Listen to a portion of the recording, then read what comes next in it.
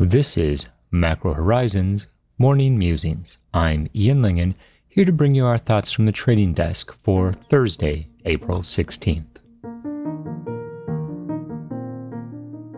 Welcome to BMO COVID-19 Insights. Visit bmocm.com/COVID-19 for more up-to-the-minute insights. The views expressed here are those of the participants and not those of BMO Capital Markets, its affiliates, or subsidiaries. It's by no means a range-defining day in the Treasury market. We have seen a fair amount of choppy price action transpire in Treasuries this week. We had a solid 10 basis point rally following a grind higher in rates and earlier in the week. Risk assets have performed reasonably well. The variety of Fed programs certainly has contributed to a budding degree of optimism, or rather a lessening of the broader cynicism that's currently being reflected in global asset prices. The debate still continues about whether we see a V, a U, or a W-shaped recovery. We remain in the W-shaped recovery camp simply because the math underlying the calculation of real GDP does create an inescapable base effect, which will optically make it look like there is a surge in growth once the lights come back on. We've been at a point in the markets, however, where investors are very content to ignore the economic data. Now, this is a bit counterintuitive if we're trying to gauge the depths of what might be a historically large recession. Why then are investors not as interested in trading each incremental piece of information? This is something that we've been contemplating, and we've come up with a few reasons that we think the market has been insulated from each incremental piece of dismal data. First, in part, this is simply due to the fast-moving nature of the pandemic compared to the lagged character of fundamental information. But that's not the only reason that investors have been increasingly disinterested in trading the data.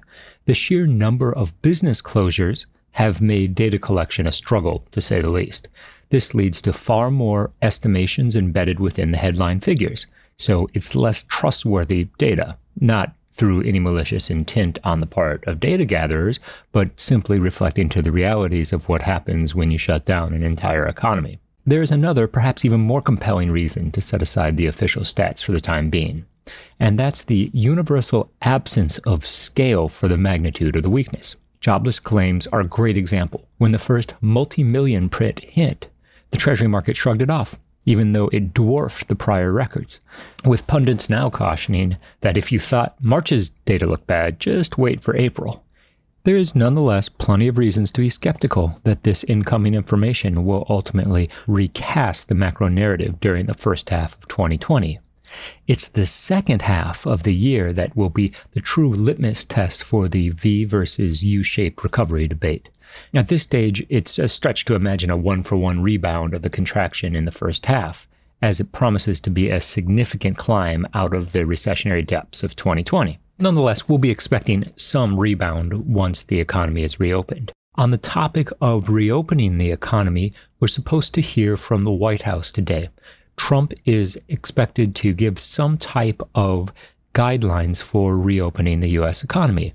Now, there's a big debate between the governors on the state level and the federal level in terms of who has the authority to actually lift the stay-at-home bans.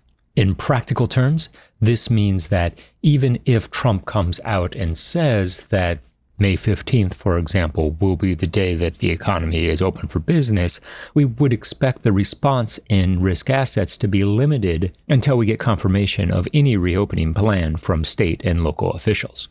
What does that mean for Treasury yields? We expect the range to continue to hold. Even with any optimism that the economy might be reopening soon, we still see 75 basis points in 10-year yields as the near-term equilibrium. More importantly, investor sentiment is more evident in the shape of the curve. We are continuing to target 55 basis points in 2s 10s in the event that the administration manages to instill at least some sense of optimism in risk assets. And with that, this is Ian Lingen signing off. Stay safe, tune in, and stop out.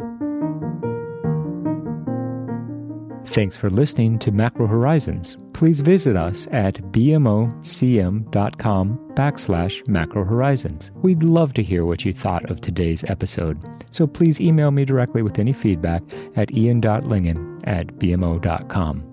Thanks for listening.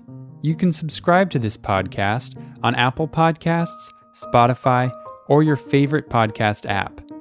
For more insights, visit bmocm.com/COVID-19. This podcast has been prepared with the assistance of employees of Bank of Montreal, BMO Nesbitt Burns Inc., and BMO Capital Markets Corporation, together, BMO. Notwithstanding the foregoing, this podcast should not be construed as an offer or the solicitation of an offer to sell or to buy or subscribe for any particular product or services, including, without limitation, any commodities, securities, or other financial instruments. We are not soliciting any specific action based on this podcast. It is for the general information of our clients. It does not constitute a recommendation or a suggestion that any investment or strategy referenced herein may be suitable for you. It does not take into account the particular investment objectives, financial conditions, or needs of individual clients. Nothing in this podcast constitutes investment, legal, accounting, or tax advice, or a representation that any investment or strategy is suitable or appropriate to your unique circumstances, or otherwise constitutes an opinion or a recommendation to you. BMO is not providing advice regarding the value or advisability of trading in commodity interests, including futures contracts and commodity options or any other activity, which would cause BMO or any of its affiliates to be considered a commodity trading advisor under the U.S. Commodity Exchange Act. BMO is not undertaking to act as a swap advisor to you or in your best interests, and you, to the extent applicable, will rely solely on advice from your qualified independent representative in making hedging or trading decisions. This podcast is not to be relied upon in substitution for the exercise of independent judgment. You should conduct your own independent analysis of the matters referred to herein, together with your qualified independent representative, if applicable. BMO assumes no responsibility for verification of the information in this podcast. No representation or warranty is made as to the accuracy or completeness of such information, and BMO accepts no liability whatsoever for any loss arising from any use of or reliance on this podcast. BMO assumes no obligation to correct or update this podcast. This podcast does not contain all information that may be required to evaluate any transaction or matter, and information may be available to BMO and or its affiliates that is not reflected herein.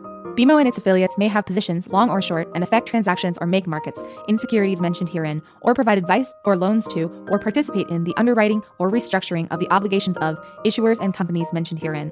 Moreover, BMO's trading desks may have acted on the basis of the information in this podcast.